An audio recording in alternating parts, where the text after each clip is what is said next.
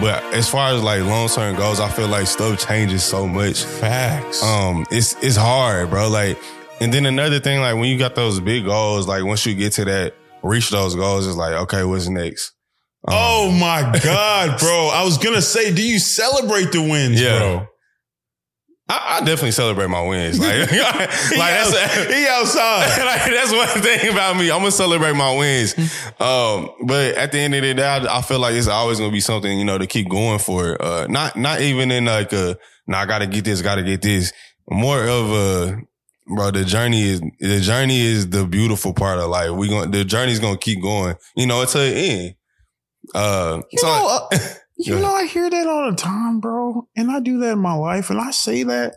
But a lot of times it's like, damn, bro, all right. But shouldn't the journey be fun? Yeah. The journey is what it is. But I'm like that. Literally, you can say, a lot of people tell me now, NCAA 2019 reached the final Monday. You're that short. Second overtime, you lost it. You had the free throws that we thought you won the game. You thought everybody was screaming. I still have videos. People like, yeah, we won. I'm telling you, leading up to there, I felt nothing. I'm just like, okay, this is where we're at. And then if I'm looking back, I'm like, wow, that was a big deal. But in that moment, weeks after, nothing. Next thing.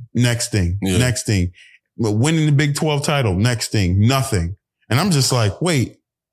Every time I reach something in my life that I prepared, like I said, the process, every single day I'm grinding blood, sweat, and tears. When I got there, it was just like, all right, next day. Yeah. And I never really celebrate the wins. And I think that's something that I need to work on. And a lot of people are listening that aren't like you. You celebrate your wins that are having a hard time kind of getting out of that rut. It's like remembering that there's life. And this, you know, chill conversations help me remember that. Like, oh, I can just chill, talk to my boy. Like, we both got do-rags on, talking, chilling. I'm literally laying down right now. Around my couch. I'm laying down. I've never done this in a podcast. I'm laying down and I feel fabulous. Just to remember, like, bro, life is so much more than just this one thing you're locked in on every single day. Yeah. It's so much more. I think it's something you just gotta be intentional, bro. Like what you just said, as far as like you was going, y'all won a Big 12 and you just looking for the next. You have to take that time and be like, bro, like, dang, we really doing this, bro. Yeah. Like, and then you gotta take that time to thank God too. Like, bro, what? I just won a Big 12. Like, this is my last year in college. Like, I think we, like you said, we be so worried about getting to these goals, man. Like, I don't know I think it was like 2019. I say this year a lot. Like 2019 was a pivotal year in my life, but I really had to just sit down with myself because I was just moving. I really just had to sit down with myself and realize, like, bro, life is short as hell. So I'm really finna just try to be as happy as I can. And find happiness and I guess like celebrating those wins and just realizing, okay, I made it through this week and like, okay, I did this week, or even if I didn't, like, I made it through this week and this next week finna be fire too. I'm gonna dig into that a little bit. Yeah. And not say bullshit, but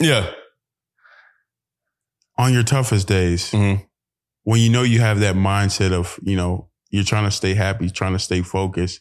When you get on socials and somebody got it or something triggers you, how do you get out of that place?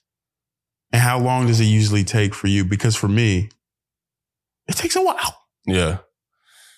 I can't explain how I get out that place. I know for one thing that I do, I actually accept what's going on. I sit in that. I really sit in like, okay, I legit talk to myself like, all right, Joe, what's the problem? Like, what's going on? Okay. I break it down. This was bothering me. Okay. Is this a permanent thing? Nah, this can be fixed by next week, or, you know, tomorrow's going to be right, or I can't do nothing about it anyway.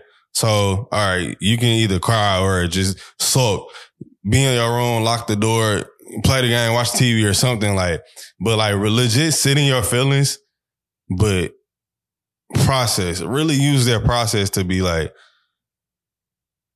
like I said, can you get through this? Is it permanent? Like what can fix you? What can get you out of this? That was bad. I about 3 hours, bro, a day max. Like I can't just sit and suck and be mad and sad for that long, bro. Like I might have my moments throughout the day where like, damn, that's crazy. But like, all right, bro, I gotta keep going.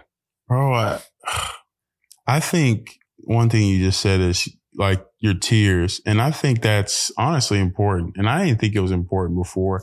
It's not that I sit there and just try to cry, but a lot of times these real issues that we're going through, and I just said I live my life through my head. A lot of the times I live it, and I'm worshiping and I hear a song that stops me in my tracks and tears come. I'm like, damn. It's like for me, when the tears come, I'm like, okay, let me sit in this for a minute. And there's a message here. Let me lean into that. What am I feeling? Yeah. And I kind of go through what you just said. I interrogate that thought and that feeling and try to work through that. And what helps me is actually putting it on paper because I have a lot of these racing thoughts. I always say I need a producer because I just talk. I have all these racing thoughts and putting it on paper and seeing, okay, why am I upset? What is making me upset? I had a conversation with a friend that went south and it's like, do I have unforgiveness in my heart? Because when you're having unforgiveness in these different things, it's only hurting you. You're wearing that burden. Should I apologize? I apologize to a friend. I sent him a text. You know, that's off of me. I don't care how he thinks or how they feel. It's off of me. God, I wipe my hands and keep it walking. But like in my moments, I really think about all these things. Cause a lot of times you think it's too small. That doesn't matter. But like, why do you feel the way that you do? Everything matters. Everything is intentional. Like you put your thoughts, you audit your thoughts, you put them through that realm. Like you said, that's why I like that. You audit those thoughts. If you need to cry, you need to get out of that. A lot of times, tough guys, you're like, I ain't crying. I ain't doing it. Yeah. Bro, you're going to feel that thought whether you like it or not. Right. Whether you suppress your feelings, you're going to end up feeling that. And some guys do the wrong things. They end up hurting somebody else off those feelings they suppress. If you sit with that and you go through that, I think that's the tougher thing to do. Yeah. You locking in and leaning. Wait, I feel a little off. It's like you're sick or, you know, you got a fever. Like I feel off. Why do I feel off? Yeah. Who do I need to go to because I feel off? You know, who do I need to give it to? The higher power because I feel off.